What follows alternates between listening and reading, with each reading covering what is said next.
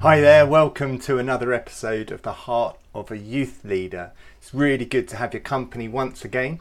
As you probably know if you've been listening to any of these episodes over the last few months, I've been really aware of the difficulty in our youth work of just being entertainers for young people rather than actually really introducing them to Jesus. And it's something that I've been wrestling with local youth workers and children's workers about how can we make sure that we're pointing people to Jesus, not just purely having fun. Although, of course, fun is really important in everything we do. And actually, I think Jesus had fun. And you can read in the Gospels. And I don't know if you've seen the Chosen TV series, but I think they've portrayed Jesus with a really great sense of humour. And I think that's right. I think Jesus was funny. I think Jesus was fun to be around. But he was much more than an entertainer. And I've been thinking about this, and I've been reflecting recently on this passage from Luke chapter 10 when Jesus sends out the 72. So he sent out 12 disciples to go and do things in his name. Now he's sending out 72 people, and it's chapter 10, beginning at verse 1. After this, the Lord appointed 72 others and sent them 2 by 2 ahead of him to every town and place where he was about to go. Sends them out in pairs. Don't go along. Don't do youth work on your own. It's not just a safeguarding thing. It's just much harder. Always do it with someone else. And then he told them, the harvest is plentiful, but the workers are few. Ask the Lord of the harvest, therefore, to send out workers into his harvest field. Go, I am sending you out.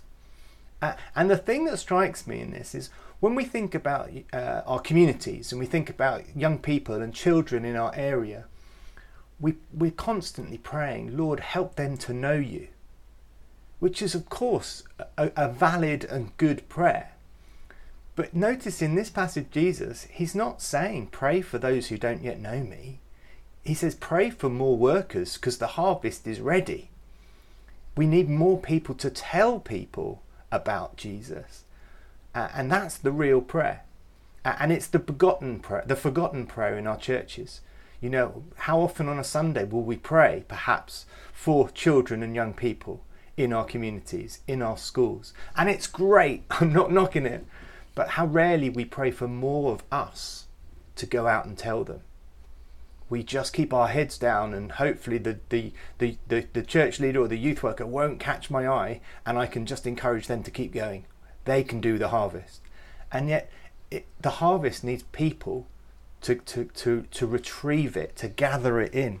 And I've been reading this book called The Personality of Jesus. Don't know if you can see that. It's by a guy called Francis E. Clark, I assume American.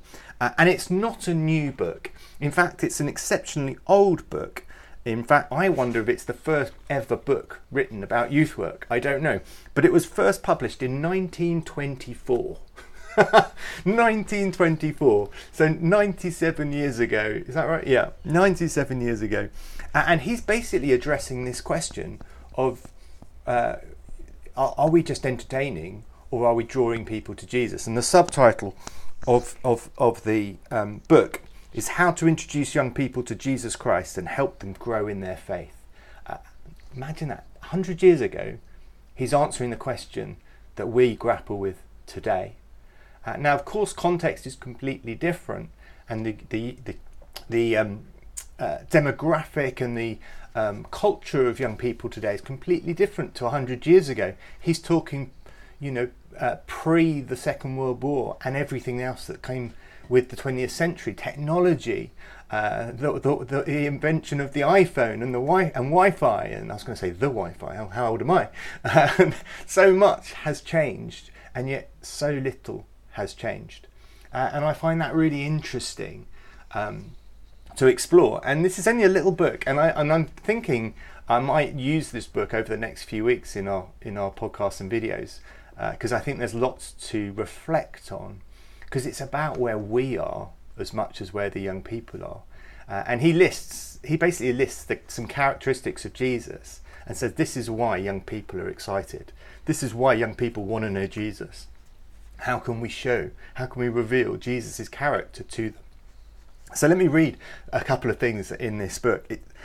He says, written in 1924, most people these days make a decision to follow Christ between the age of about 12 and 20.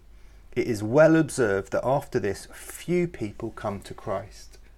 Now that's what we're saying all along, isn't it? Whenever I go to a church and I say, put your hand up if you came to faith under the age of 20, the majority of hands go up. And it's not, I don't believe, because most people went to church when they were younger, because that's several generations ago now. We can't keep using that to hark back to. When I was a child, I was the only teenager in my church. And that's going back quite a long way. So we can't pretend it was easier when we were little and more people were expected to come to faith because more people were going to church. It's just not true. And yet he's spotting something that we all know, that most people come to faith, but by the time they're 20. And I don't think that's changing. And I've been thinking about this over the last few weeks, and I think it's because when we're growing up, we ask questions like, who am I? How does the world work? Where do I fit in? What's the point of life?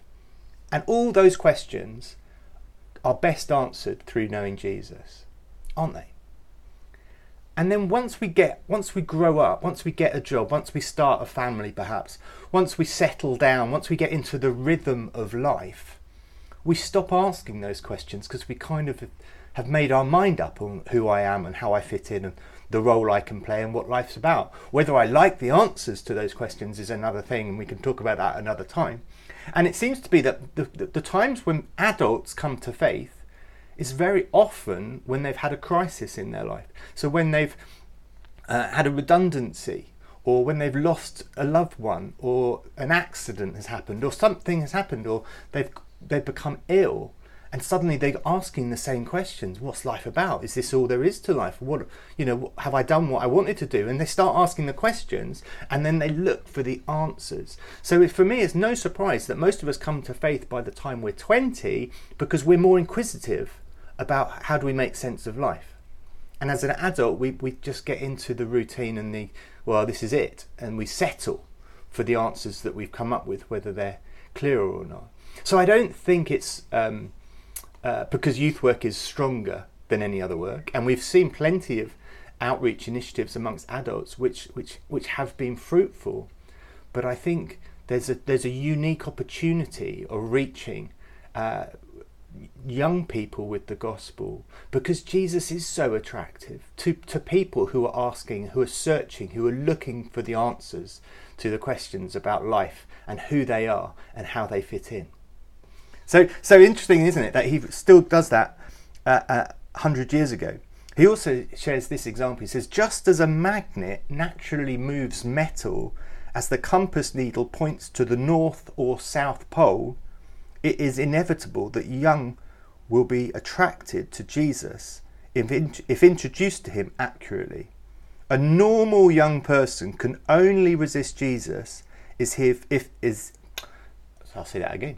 A normal young person can only resist Jesus if he is misrepresented, or if they are extremely dulled by the distractions of the world to the point where they are deaf to his message. And what he's saying is, actually, it should be expected that most young people should want to know Jesus if introduced to the real Jesus.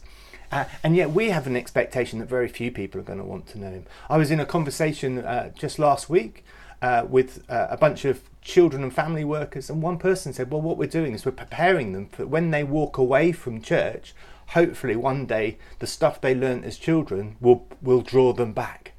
And I was like, no, our expectation is too low if we assume they're going to get bored and walk away. We're not introducing them to the real Jesus. We're introducing them to a limited version of who he is. When we capture their attention in Jesus, they'll never want to leave him. He says, because he says in 100 years ago, yet the perspective of the average adult is that it is normal for all young people to sow their wild oats.